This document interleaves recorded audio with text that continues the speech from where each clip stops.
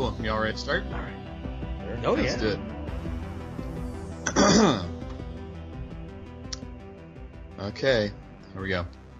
Howdy, welcome to episode 21 of Cast Protection. Cast Protection is a podcast that discusses the Netflix original series Stranger Things. My name is Jonathan Kreitz, and I'm joined by Dave Atterbury. Hello, friends. And Chris Tyler. Hey. You can reach us at the show at castprotection@gmail.com. You can also find us on @castprotection on Twitter, and we have a Facebook group. And you can also leave us a review on iTunes. And tonight we don't have any fresh reviews, I checked, but we do have a listener email all the way from Norway. So which one of you guys decided they wanted to be the reader for the email? I will read Awesome. our email. So, this emailer did not want us to use a name. That's cool. No problem. So we'll just say our friend from Norway. And he writes, do we know it's a he? Yes. Okay. All right. Dear Cast Protection Group, hello from snowy Norway. I'm from snowy New England myself, so I know what you're talking about. That was me editorializing, sorry. I am writing you because I thought you might like the idea of a person sitting here far away enjoying your podcast. I put it on every morning while getting ready for work, and I have listened to each episode more than once. Oh, that's very nice of you. That's super nice, yeah. I don't know why you want to wake up to us, but I started watching Stranger Things only this winter. I have watched a lot of the series throughout my life. I have watched a lot of series throughout my life, excuse me. Some I liked, some I found weak, but continued watching and felt ashamed about spending hours on something that didn't give me anything. BBC Sherlock was really good. For years, though, the only series that truly managed to make me feel something deep beyond the purely emotional was Twin Peaks. I don't know if Stranger Things can be compared to Twin Peaks when it comes to originality or brilliance, and comparing by giving parameters is not necessary if the feeling you are left with is that comparable feeling of, this is something magical to me. I had not experienced that in a very long time with television series. Like with Twin Peaks, you are being immersed in this world of so many wonders and mysteries, both paranormal ones and, or rather especially, on the interpersonal plane. The characters are so moving. Knowing there will be a new season next year would motivate me to keep on living were I to consider the opposite. I feel the same way. Listening to your podcast is a good way of still being somewhat in that place, the Stranger Things place. For this, I thank you. You're very welcome. We're having a blast doing this, and the fact that anybody enjoys listening to us talk about it is awesome. Yeah. Thank you, Americans. It's nice to hear that, too. Yes. I have listened to 2 other podcasts about the show. Both were nice, but one of the things I like about you is that you all have voices that are kind to the ears, articulate well, and sound friendly. Well, that's also nice. I'm blushing here. No, I appreciate the accent of the one from Boston area. I think that's that me. Is you. It's surprising because a lot of people don't like that. It's accent. the voice of the Patriots, dude. Right. No, that was Gil Santos, the color commentator for many years. And if you're interested in hearing a really good radio voice, look up Gil Santos calling it a New England Patriots American football game. As it is an auditive experience, voices are crucial. So is the way people speak, of course. Speaking of which, I must say that there is something a bit too many, it was like, don't be sad, and I apologize if I offended the person who might or might not, it might not be, in which case it's okay. Be aware of this verbal habit. Yeah, we're all aware of that. I think we all slip into it from time to time. Jonathan is definitely I would say that's mine, yeah. Yeah, again, we're not professionals, so and I honestly, it's really just a time sink thing, my friend. If I had more time to edit, I would do my best to get all of those out of there, but it's just a time thing. I could spend 8 hours editing to try to get all of those out, in which case you'd all be waiting very, very long to get a new episode. So it's that trade-off of how much production can I put in versus timely fashion getting them out. I am aware that it can be very difficult to avoid when speaking informally, of course, and it was not a problem in all the episodes. In other words, not very disturbing. Thank you. Besides this very small detail, I like everything about your podcast. The interaction between the three of you is balanced and friendly. Each gets to say his, which adds to the positive tone. I like it so much. Looking forward to the next episodes of Cast Protection. I don't think I can rate on iTunes, but I give you 5 stars out of 5. Woohoo! Thank you so much for your email. It really does make us happy getting stuff like that from people from wherever they're from. Just knowing that there's people out there that are enjoying watching this show and listening to us talk about it, and hopefully talking with your real life friends about it, because that's the mark of any good property, is when you actually get to talk to other people. Then it's not something that's just an insular thing, then it's a community thing. And so much of the stuff in the geeky realm right now is so divisive and hate-filled that I don't think, that's not what we're about on this show. And we want to have a good time talking about something that we like, and it's nice to know that's resonating with people. So thank you very much for your email. This really did make my week. Yeah, so, I replied to it. Awesome. Unfortunately, it came from probably a couple months ago, I guess, since we last recorded, maybe, or even before that. So I replied to him and apologized for the tardy reply, and that it was just an extremely gracious email, and we appreciate it. Yeah. And also, Twin Peaks is awesome. I actually put that in the reply email, but I'm with you. I was very late to the Twin Peaks experience, but last year Well, you're younger than Dave and I, so you would have been really young when it first hit I think TV. it hit, Yeah. I want to... 88? No, I think it was 90. I think Earlier? it was 90. Was it Yeah, 90? but it's still, I mean, yes, I'd have been 5 years old when it came out. Maybe. No, I want to say it was 90. We're that much older than you? Oh, Well, I was born in late 84, so... Oh, my Lord. Yeah. I feel so old. But... Not too bad. Not too bad. Yeah, I mean... Yeah, it's it's splitting hairs at this point. I mean, it was a long time. My kids, when I tell them I was born in the 80s, I mean, that literally sounds like, another time. Ancient history? Yeah. I know. I told my daughter I was born in the 70s, and she just looked at me like I was, making crap up. Right. They didn't have history back then, Dad. What are you talking about?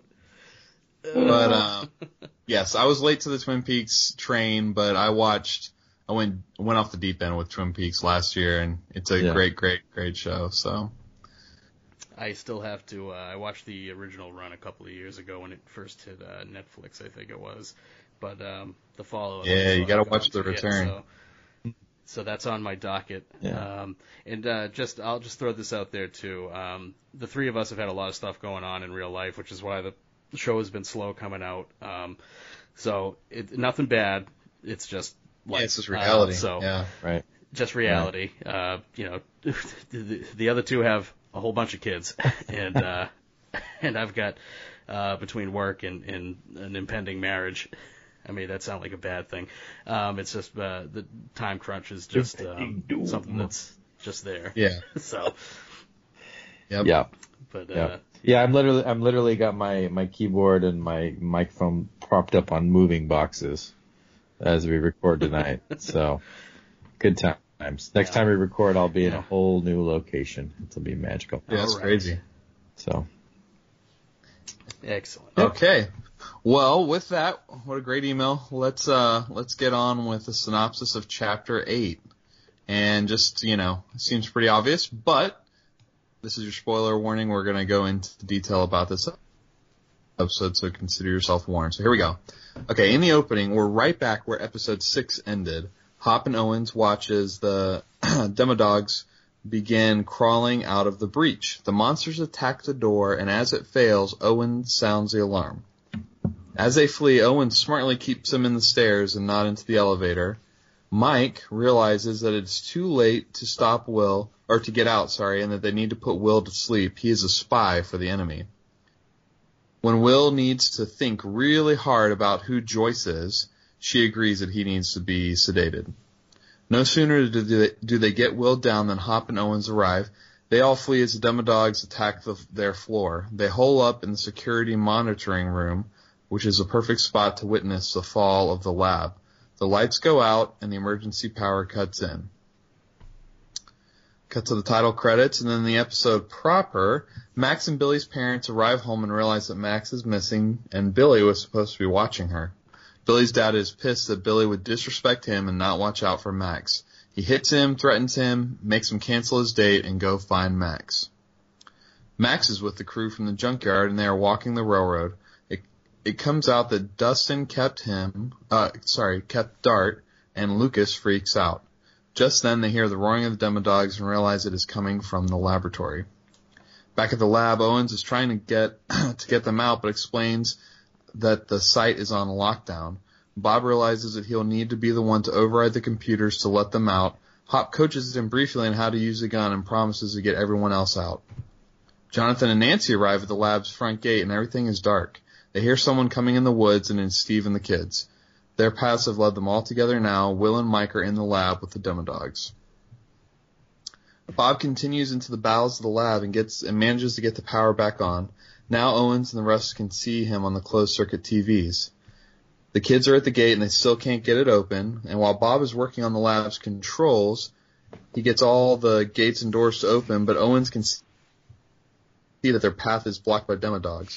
So Bob sets sprinklers off that drive them away. Hop and Joyce and the boys leave, and Owens stays behind to guide them via the closed-circuit TV. They make it out safely to the front door, and Joyce waits for Bob.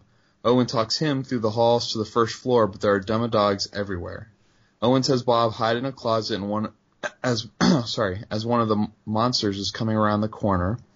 It moves on down the hall past him, giving Bob enough room to escape, but as he leaves the closet, he knocks over a broom. This sound sets the Demodog chasing him into the lobby. He gets away from that one just in time to see Joyce and be attacked by another and killed. Hop grabs Joyce and they barely make it out. And just then, Jonathan pulls up in his hoopty and gets them out to the front gate. The rest pile into Hop's Blazer and they leave. R.I.P. Bob Newby, superhero. Oh. It was brutal. I know, I'm feeling it already. That's brutal. I'm feeling it. Back at the buyer's house, everyone is catching up with everyone else. Jonathan with Will, Hop who's still sedated, Hop with the Army or National Guard on the phone. They decide that they need to stay put. Hop goes to find Joyce and just sits with her silently. Mike tells the others that Bob started the AV Club and that Mr. Clark learned everything he knew from him, and they can't let Bob have died in vain. But how can they stop this army? This sets Mike off as he realizes that Will and the tunnels and the Demodogs and the Shadow Monster are all connected.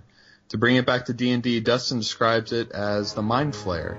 After describing it in detail as an analogy, Hop says that this is stupid. They know nothing, but someone does, and it's Will. As he is a spy, they begin to rig the shed into a blank room without any detail. Jonathan and Nancy make up, so do Dustin and Lucas, and Max tries to make up with Mike by praising Elle. After finishing the shed, Hop wakes Will up. Hop is going to be the bad cop, and Joyce is trying to be the good one. Will has a possessed freak out, but Joyce tries to break through to Will by sharing her memories with him. So does Jonathan and Mike.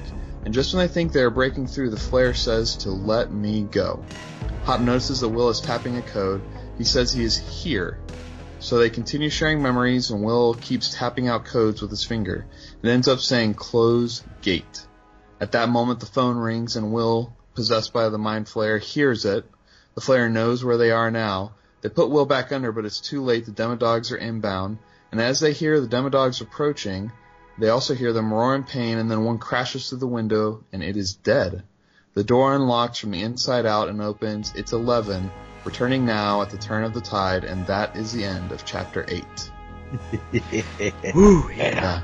This was... 11 the White. Yeah, no, that's basically this is her Gandalf moment. 11 the Goth. Yeah. Yes! Yeah. Oh man, talk about milking and ratcheting up the sweetness and the pain of having to wait for that Mike and 11 reunion. Oh yeah. Ooh, boy. I mean, even the choice to keep her. We talked about it last week, but I mean, she's been separated from them this whole time, the entire time. Yeah. Oh yeah. She's only seen Mike when she's gone into the her not astral plane, but her psychic plane there, and that's it. Yeah, she saw him very briefly at a distance in the at the school. Yeah, but that doesn't. Yeah, I mean, that's nothing. Yeah. Yeah. Yeah. Oh, this episode. If you weren't binging the show and you were trying to space it out, when you get to this one, yep, forget about it. There's no way you're not watching the next one, right? Because this is one of the real action heavy, tension heavy episodes, and this is the.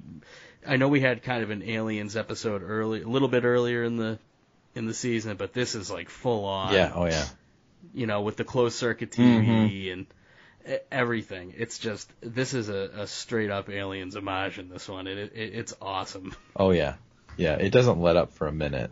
And, this in the next episode, I feel like definitely like a 2-part, like season finale for sure. Well, I mean, even like, and I think that, like we said last time, that's part of why people were irritated with episode 7. Cause I mean, 6, 8, and 9, you could watch them all like just straight contiguously, and they would make one long epic, movie almost.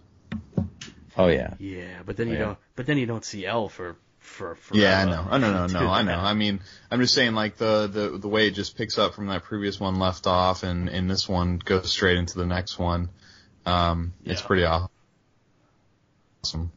Because that's not how every other, the rest of the episodes are. I mean, they pick up pretty much where the previous ones left off, but these literally like pick up and end, right where the previous one left off. Yeah. It's a Force Awakens Last Jedi. Yes. Kind of thing. Yes. Nice. Only Elle's throwing demon dogs instead of lightsabers, so. Oh, spoiler for The Last Jedi. It's been out for several months now, I think. Yeah, I think everyone who was gonna see it has seen it. Yeah. Oh my god. So it's a fantastic episode. I mean, the synopsis doesn't really do the fall of the Hawkins lab justice. I mean, it's a very really great action scene. I mean, everywhere they turn, there's soldiers, military police trying to fight these things off, and it's a total ambush. So they're not prepared at all, and it really they get defeated pretty quickly. Yeah, and it's going into this season, I don't know.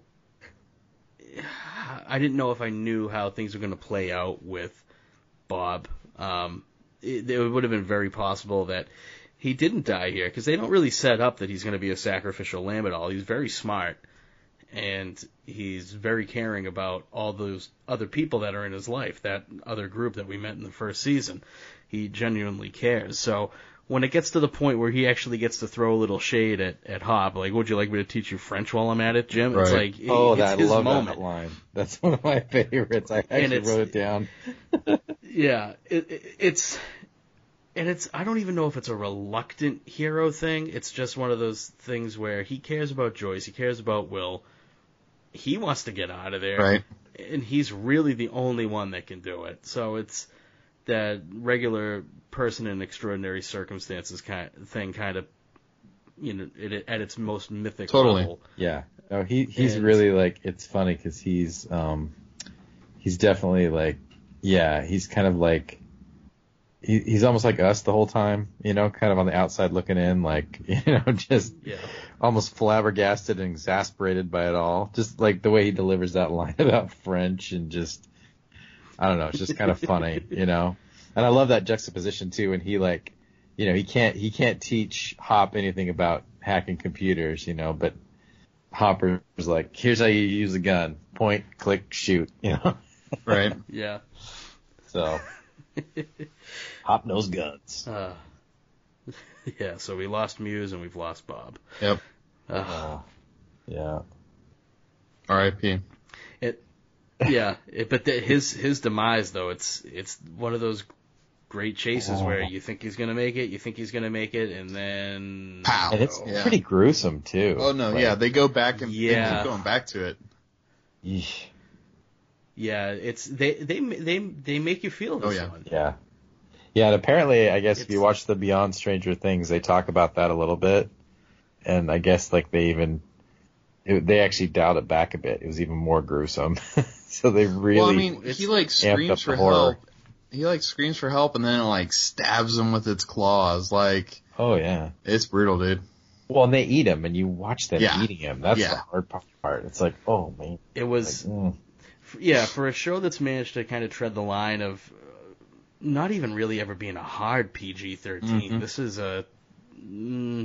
it's a pretty strong bit of meat there for a really sweet character. Yeah, so yeah. Well, it's nice. It's nice too because I think when the soldiers got it, Alien style a couple episodes ago, it was pretty. It's quick. Yeah, it's pretty quick. Yeah, you don't really, and because they're not characters you care about, I think it kind of puts a distance there. Sure. Whereas here, they're also armed and they have armor on. It's a very different thing. Right. I mean, Bob is sweating bullets. I mean, the entire time he's trying to get down there, the fear he has is palpable to us. And like you said, I think Dave said, it's like he's almost like the viewer, or like the normal person. Yeah. And so, I mean, when he's down in the basement and there's like this burst of steam and gives you this like jump scare, I mean, the fear is palpable for him. So then for him to almost get out and then not make it, it's just brutal, Oh yeah. And poor Joyce, I mean, she can't catch a break. No. She can't. And, R.I.P.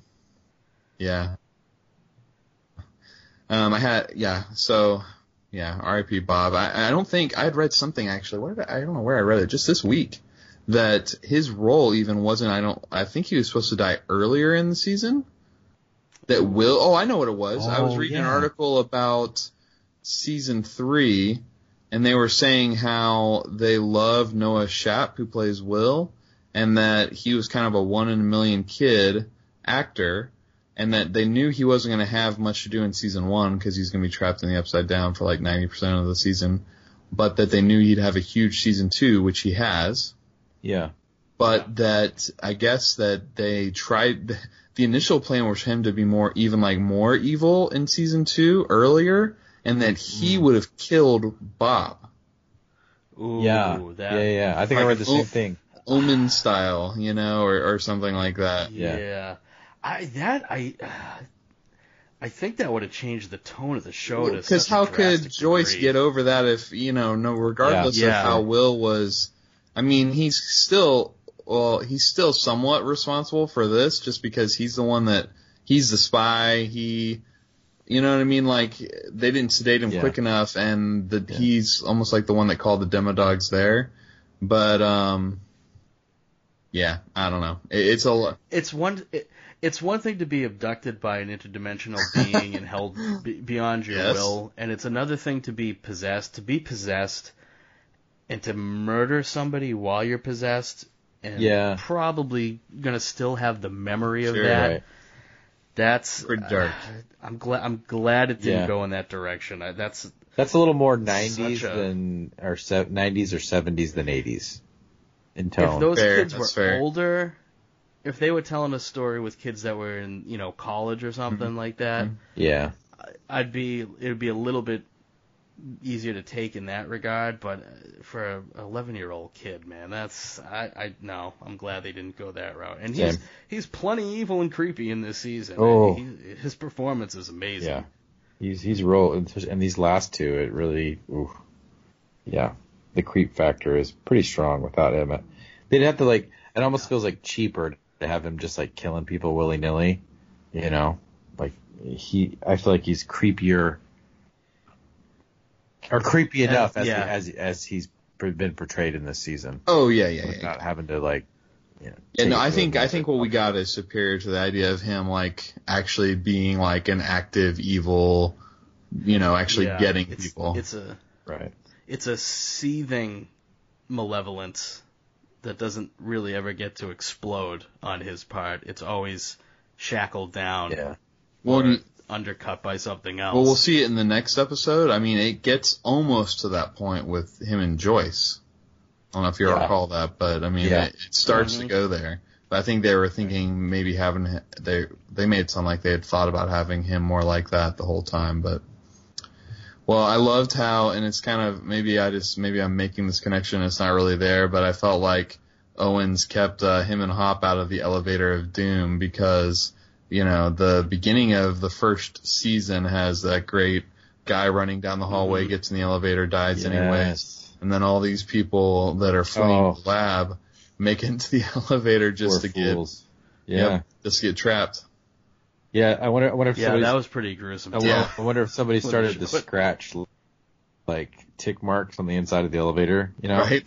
1, 2, 3, 4, 5 diagonal slash. Right. How many people? It's like, we need a faster door. It's the slowest elevator door in history. Oh man. Funny. So yeah, he's like, no, let's take the stairs. I'm like, oh, you're smart. Yeah, for sure. I'm just thinking in my head, it was a bad call, Ripley. Yeah. It's a bad Dude. call. I know Bert keeps losing people on video. Like, he just, can't. Bert starts, watching you on video. You're toast. Yeah, that's right. As well just kiss your butt goodbye. Yeah, well, he actually saved people. I'm about to say, he got that's true. That's true. he did get them out, but and I liked how we kind of talked about it 2 episodes ago, but how and this is really the culmination of it, where his character comes full circle, where he stays behind to get them out, Yeah. Yeah, he actually is from the government and actually there to right. help. So, right. Well, I think it's good. It's good that he was essentially oh gosh, I'm blanking on Matthew Modine's character. Brenner. He's like the anti-Brenner. Yeah. You think for sure. You think for sure he's going to be Brenner 2.0, but he's actually not. Which I like that. I like that there's little swerves every now and then. He's a lot like Hop. Yeah. Or they get along at least. Well, and that's the thing. I like when, it's when you're still in the genre, you're still working with the conventions of the genre, but you're not doing everything in the playbook that's totally obvious, which I think is why Stranger Things is a cut above other shows. Because it would have been really easy just for him to be sinister, evil government scientist number 2. I think nobody would have batted an eye, but it wouldn't have been as interesting. Wouldn't have been as interesting. Yeah. For sure. What else do we have for notes? Yeah, no, I was going to say, they cut to the scene very early on with Billy. And, you get it's so crazy. Billy is not a good guy.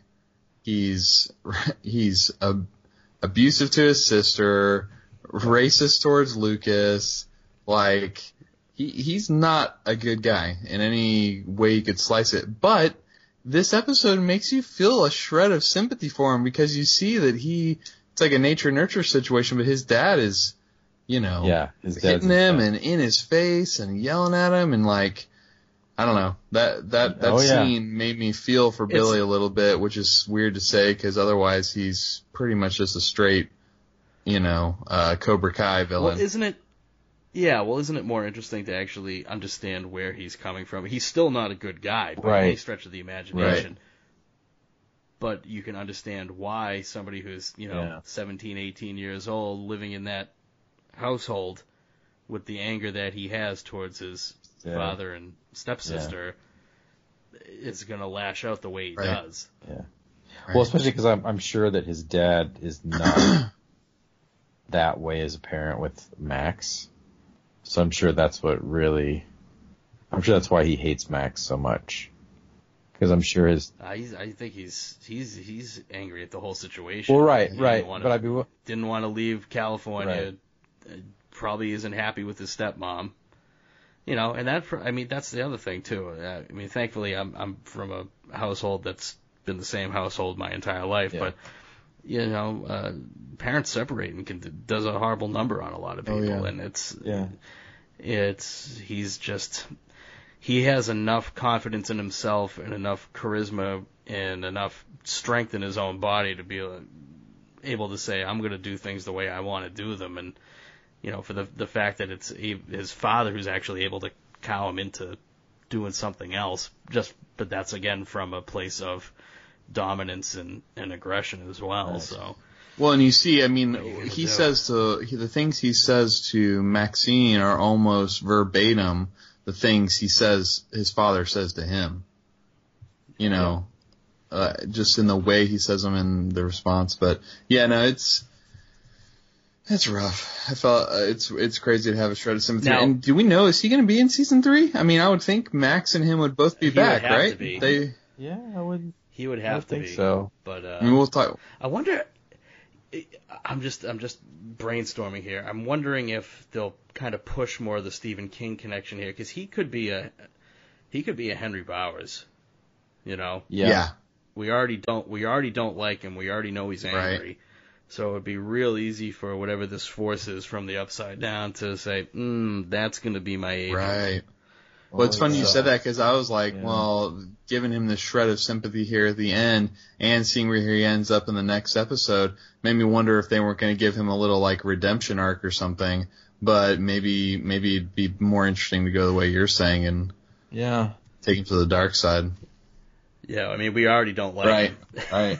And there's even more reason to not like him when we get to the next episode, Right, but we're not there yet. And then the other question I had was, he used the Farrah Fawcett spray, right? Oh shoot, I don't know. I think he did. When he was doing his hair in front of the mirror. Okay. He might have. Yeah, I'm gonna have to pull it Okay, up. Hold on. We might have to fact check on this, but I think he was doing the same exact thing as Steve. I always get super distracted by the cologne down the pants thing. I'm just like, Yeah. Oh yeah. You don't do so that? Whoa. like, every time it happens, I'm just like, wait, what? Like, I can't wrap my head around it. If you're gonna be ripping Marlboro Reds, it doesn't matter how much cologne you put on. You're gonna smell like cologne with Marlboro Reds. Right. That's just what happens. Right. Yeah, I know. That's I seriously.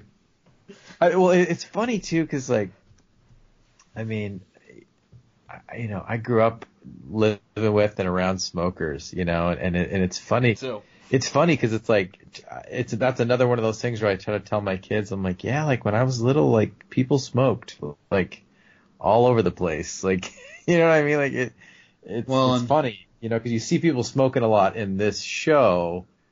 It's the 80s. You gotta have them smoking. Right. Come on. Right. But it's not an affectation. Like that's how it really was. People were just smoking, which is funny because like of all the, like his parents get home, and Billy gets, his dad in his face over losing Max, but not a word about, like, smoking it up in the house. But again, that's the 80s, I guess. He's 18, I'm assuming, because, I mean, he's the same age as Steve, and they're he used Aquanet. Aquanet. Was it Aquanet? Okay, there you go. Okay, yeah, I'm going back. Fair enough. He's good old. He's a metalhead, so yes, it would probably be the pink Aquanet. Well, this was like a squirt bottle Aquanet. It wasn't an aerosol. Wasn't the aerosol? Oh, that's. I don't know. I'm watching it right now. Come on. All right. I could have swore I saw the Farrah Fawcett. Maybe he's got a whole like vanity full of. Of course he did. Well, his dad made fun of him for it, so. Right. No, I think he does have some bottle there, but it's a black aerosol bottle. It's not the Farrah Fawcett. I don't know what it is, but. All right.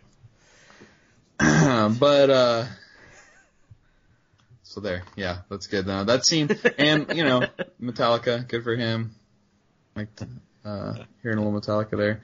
So yeah, that poster would have first album Metallica. That would have been the right time. Yeah. Unlike when they used that same song in X-Men: Age of Apocalypse. Oh really? Don't know. Don't know if it would have worked. I think it was too early. So. Well, this this episode was the episode where all the paths of the story so far have come back and connect, and it's funny how all the characters react when they hear the demo dogs for the first time. You see it multiple times this episode, but they all like almost independently have the like reaction of, oh no, I know that sound. Yeah. But it's cool how they all kind of come back together. Oh yeah. I thought of like it was like a Scooby-Doo episode, because they all meet up at Spooky Castle, and they're going in like at the same time. It's kind of funny. What are you doing here? Like. Right. Too funny. Thankfully we didn't get an Old Man Withers. Right. That would be funny. You peel the mask off a Demodog. Yeah, I would have got away if it wasn't for you crappy kids. The AV Club. Oh, man. I love that little bit of world building too. Oh, yeah. They mentioned that Bob was the founder of the AV Club. Yeah. Yeah. Bob was. I mean, Mr. Clark looks older than he probably is. You know, because we got to figure Joyce and Bob and Hop are probably close. They're not. There's no way they're 50. They're probably pushing 50. Which would, I mean, don't know. Let me think about that. Yeah, I mean, I was gonna say maybe 40, early 40s, only because I imagine Joyce probably had her kids pretty young, although I don't know that. I don't know that for sure. But okay, even if she had them right out of high school, that'd be, that would be in her late 30s, I guess, or. Well, I mean, I don't know. Because Hop and Joyce talk about being at the same high school in the 70s. For sure. So and Bob and Hop seem familiar in that way. Yeah. Yeah, so they've got to be probably close. Probably, No, that seems right. Because is Jonathan a senior or is he a junior? I can't remember. Jonathan was going to be getting ready to go to college, right? Okay. So is he even a year older than? Yeah, so he's 18. No, they're in the same grade. This would be their senior year. Yeah, I always guess Steve. Joyce is supposed to be like around 40, because she had Jonathan basically straight out of high school, Yeah. and then, and then she's got Will, seems about right. Yeah, so they're, all right. That works. I mean, I got a sophomore now and I'm 41, so. And Hop served in the military too. Yeah. That's right. Right, so, and Nam. Yeah. So he would have been. Again, if he'd have gone right out of high school, he would have been at the tail. He would have been at the tail Yeah. end if he was in at 17 right out of high school, for the last year or two of the action in Nam. Yeah, no doubt. I mean, he could have been there. I mean, let's say, how old's a junior? Like 16 or 17 years old. 16 or 17. So, I mean, let's say Jonathan 16 or 17 years back. That's like late. That's like 60, 68, 69 from where we're at right now in 84. So, I mean, let's say if Hop and Joyce are contemporaries, he could have been there right in the peak of Vietnam. But yeah, all right. Yeah, he could have been a year older. He might actually be a year or two older than Joyce. Right. We don't really know. Right. So. Interesting. And, so, the idea of the Demodogs, and that's all we really get this season as opposed to the Demogorgon. Yeah. What do you guys think about that? Were you cool with that? I mean, it is kind of like an Alien versus Aliens scenario. Yeah, that's fine. Here's the thing. With the first season, there was one monster. Right. Yeah. And you were going to see it, not a ton, and it had to make an impact when you did see it. So it was this humanoid thing. Yeah. This shadow creature that's in charge of the Upside Down, from wherever it's from, I mean, how can we even begin to speculate on sort of interdimensional physiology and etymology? Gosh, now that you say that, though, I mean, it really, I don't know, I didn't even pick up on that Aliens reference as much, too. The fact that there was one of them in the first one. And now we have a swarm. Now we have a swarm, and they run more than they, stalk, right. And, yeah. Wow. Nice one. It's just, I mean, you could have had a bunch of Demogorgons running around, but, they're doing something different with it. And it makes sense with the way that they're crawling through the tunnels. Yeah. In and out and around the town and back into their own, breach. Right. So it makes kind of more sense logistically to have them be something that's on all fours. They can move a lot faster. And we don't know, and again, we don't know what the life cycle of the Demogorgon is. Does it always start off as a dog, and as it matures, does it become more bipedal? Yeah. That's true. It still could be a mature. It starts as a slug. It starts in an egg. Well, and then a slug. Well, I think, like you said, I think it's more, which I think it's a smarter decision because, I mean, let's face it, it's a sci-fi fantasy construction. So, its form is serving the function of the story more, because in the first season we had the Demogorgon, but he was he wasn't always around, you know. He had to kind of rip his way from the other dimension across and was only, you know, when there was blood, he could like kind of like force his way through, but then it was almost kind of pulling him back, or he could only stay a limited amount of time or whatever, you know, whereas this, they're always here. And so, you know, but they were hiding underground and, like you said, running around quickly so they can, you know, especially in these last 2 episodes, we really get an idea of just how fast they can move around with all the tunnels and everything. And so, Yeah. You know, I think it's probably just a simple idea of this forum's functioned better for this season's story rather than the bipedal one. Do you guys have the Blu-rays or DVDs? I have the Blu-ray of the first season. Yeah, and I don't think they've put out a Blu-ray for season 2 yet, right? Not right. Yet. So I'd love to hear more discussion. Like, to me, this almost feels like a Star Wars versus Empire situation where, you know, they have this great idea for season 1. I don't think, you know, they leave it kind of vague, the differences between the nature of the Demogorgon and the Demodogs and, how they came to be and where they came from and like all that kind of stuff. It's almost like, it's because they probably didn't have this idea back in season 1. You know what I mean? So they're... Oh, very possibly. I know, Yeah. I read something somewhere. I always hate when I would say that, but I remember reading an article about Stranger Things, right? Somebody was talking about that they had a lot of the stuff, they did have a lot of stuff figured out, like they kind of have a Bible somewhere, a show Bible with some of the concepts fleshed out and whatnot, but I'm with you. I mean, I feel like that's, to me, always the go-to explanation, really, you know? Somebody else comes along and has a better idea, and that's what swerves it, you know, and next thing you know, Luke and Leia are twins. Yeah. Well, that's the other thing. I mean, we clearly know that the Mind Flayer, or the giant shadow monster, that's not like any of the other creatures that we've seen too. No. So are we going to get a flying upside down creatures in the next season, or right? Yeah, or amphibious one? Like, we don't know. We don't know what's on the other side other than what we've already seen. Yeah. Because we haven't seen what's laid those eggs that are in the first season. Right. You know, that's just probably just an homage to Alien, but I'm sure they won't waste that. They'll spin that into something. Yeah. We don't know what's well, in there. and who maybe knows? Maybe that was where the Demodogs came from. Yeah. Who knows? Well, and maybe, you know, maybe we'll get an entirely different dimension. Beast or dimension or something, yeah. Yeah, you know, I mean, this all started when 11 was essentially like, you know, in a sensory deprivation tank, you know, exploring the recesses of her own psyche and, you know, her expanding powers, and who knows, you know, maybe, you know, the next thing we crack into will be an entirely different thing with entirely be surprised different problems, you know.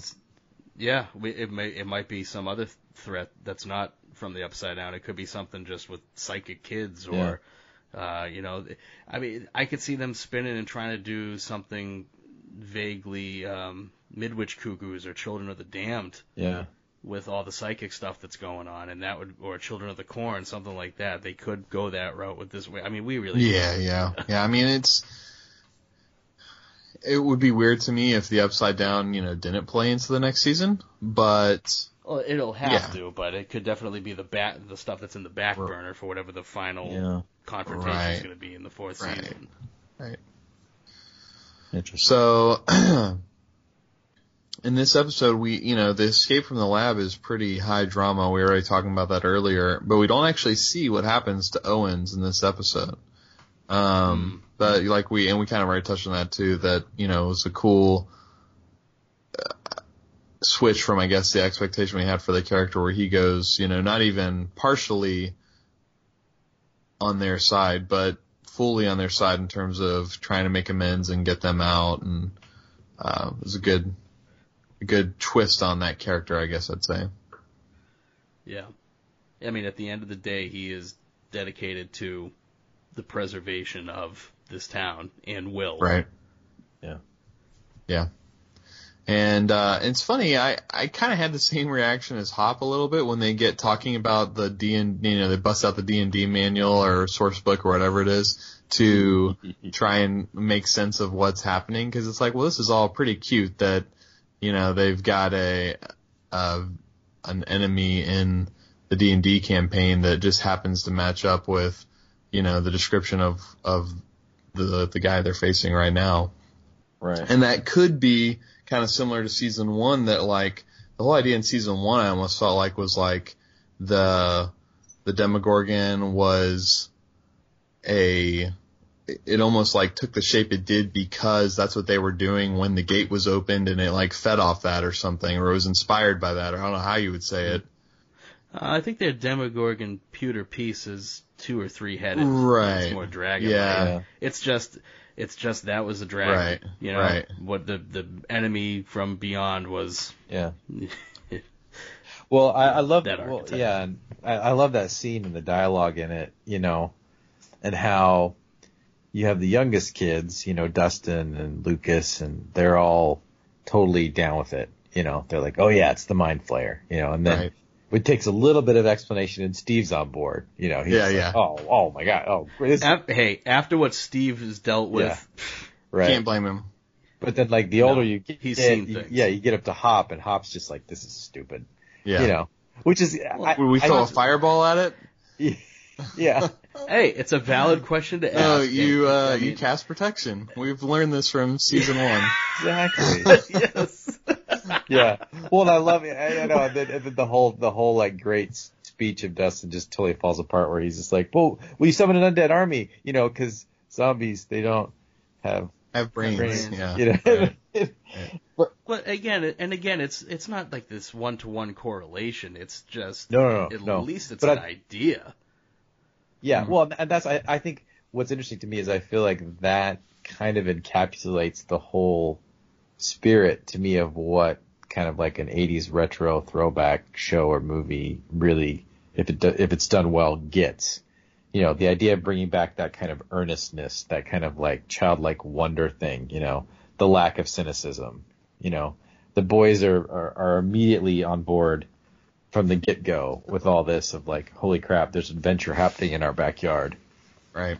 All these things that we've, even if it scares them, even if it's like, mind-blowing, they're kind of on board with it, and there's kind of like, that kind of, there's magic hiding in the basement type feeling that I think is, I don't know, I feel like I don't know if it's inherently 80s or it was just like strong in the 80s because of, the movies that were coming out and the way that storytelling was done then, and, I don't know.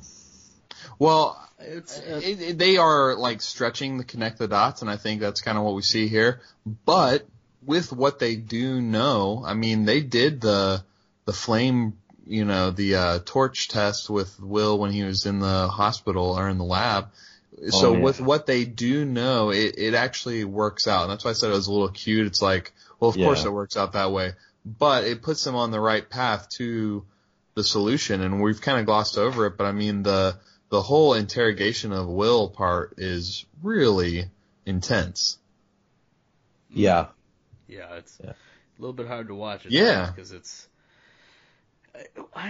it's one of those things where this is a child that is not in control of his own body, and it's a mother having to look at what she knows is her son, but it's not her son.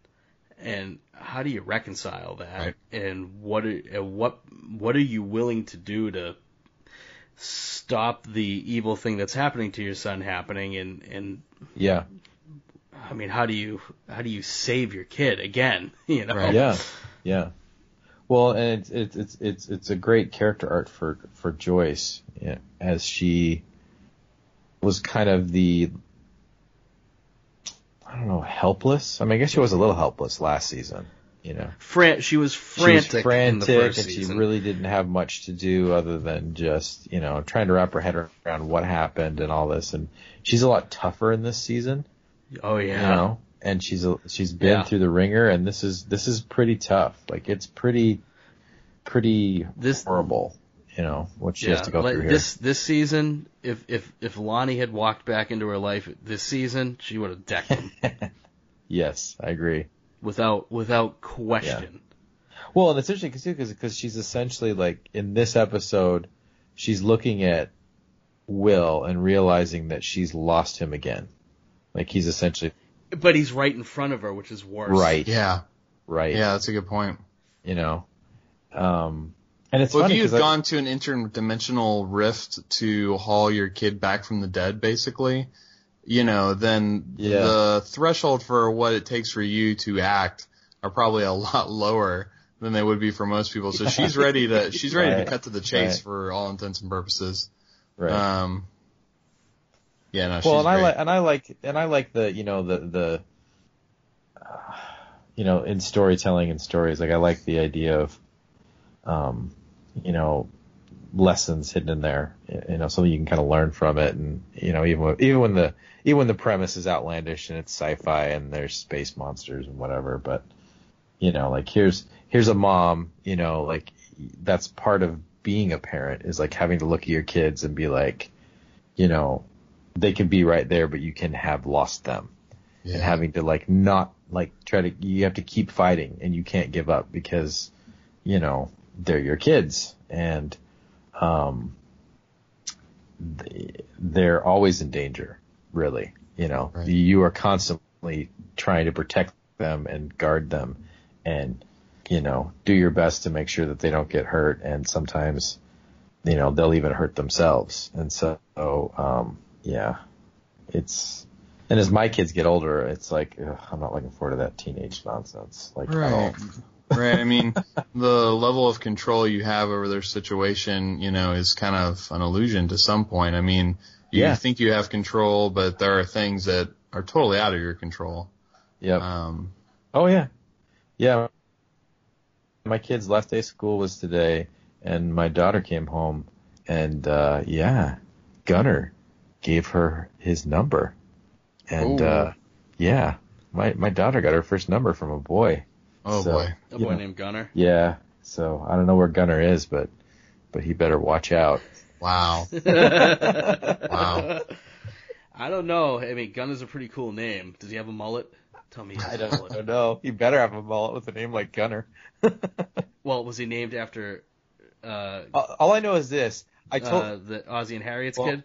I told my wife, I said, some boy named Gunner gave Abby his number. And my wife looks at me for a second. She's all, Gunner was the boy all the girls were talking about at science camp. Oh, boy. Yeah. So you see, there's always danger out there when you're a parent, Always, always, always. So whether from the upside down or from teenage At any boys. given moment, if they smell blood, a Demogorgon is going to show up and try to steal your child. Right. Oh man. It'll be okay. Yeah. Winona Ryder, she was killing it in this episode. Like you almost forget because it's so consistently good with her in this. So. Right. Yeah, cool. Well, I didn't really have anything else for this episode. Do you guys have any other points you want to make? No, this is a great episode. This is how you barrel into a finale. I agree. And this is man, if you're gonna cut to credits, the end of this episode is the high that you put it on and then cut. Oh yeah, well we didn't really mention that more than just in the synopsis, but yeah, her coming back at the very end was great. Glorious slow-mo.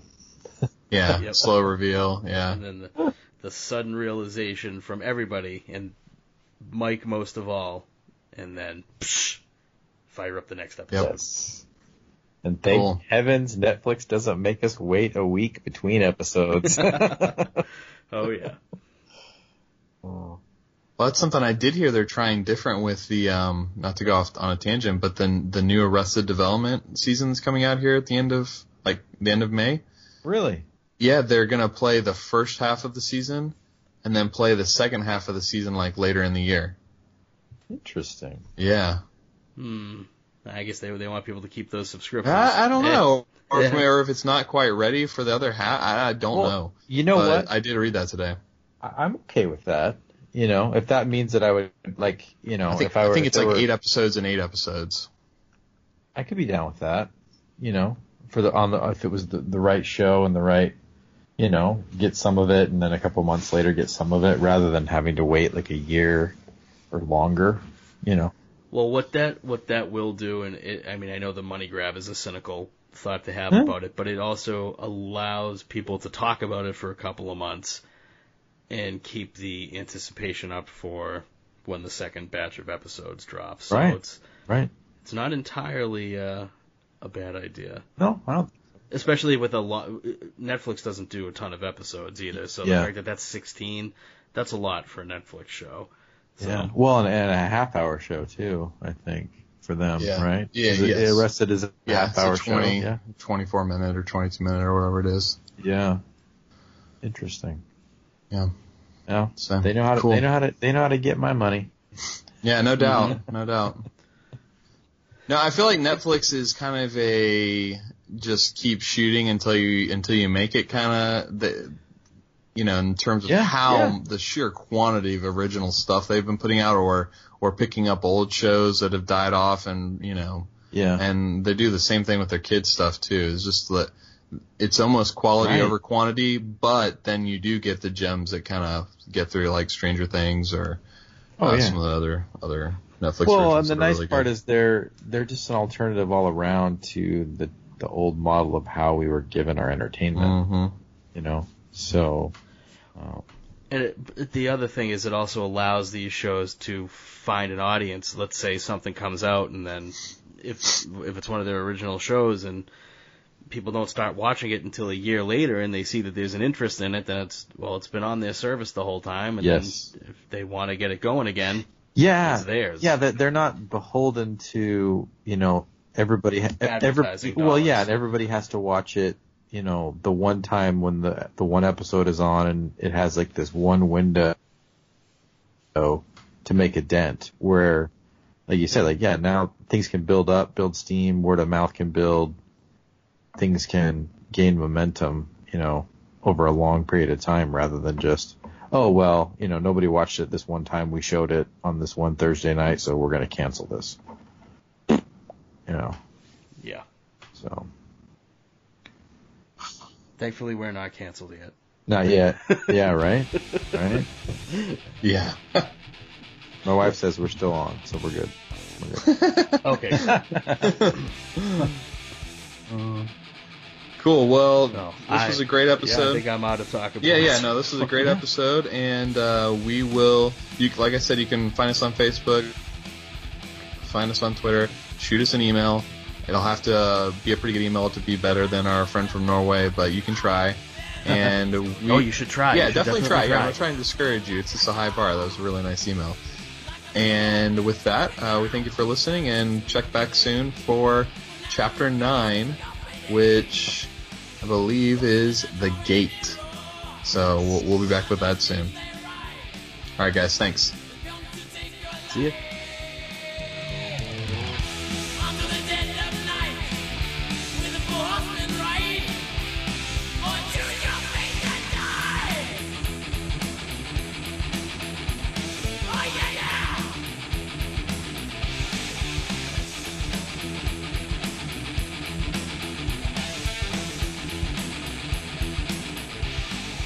If you shop at Amazon.com, please consider using the link at twotruefreaks.com to shop there. If you use this link to go to Amazon and then you shop, Two True Freaks gets a little cut of what you buy, and it doesn't cost you anything extra. So you get to shop as usual and help out the Two True Freaks at the same time. Visit our website at twotruefreaks.com. Two True Freaks is always spelled TWOTRUEFREAKS. You can email Two True Freaks directly at twotruefreaks@gmail.com.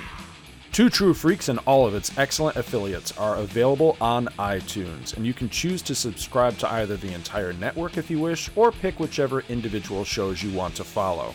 We have so many shows to choose from, there's just bound to be one that appeals to your particular fandom. Just search Two True Freaks with an exclamation mark at the end, space, and the number 2. You can find Two True Freaks on Facebook. Just search for Two True Freaks. Dumbass. If you ever leave your house and you actually have friends, why don't you tell them about Two True Freaks? If you've enjoyed our show, please won't you take a moment to rate us on iTunes? That helps others find the show too. Thanks for listening. And join us every Monday for new episodes of Two True Freaks.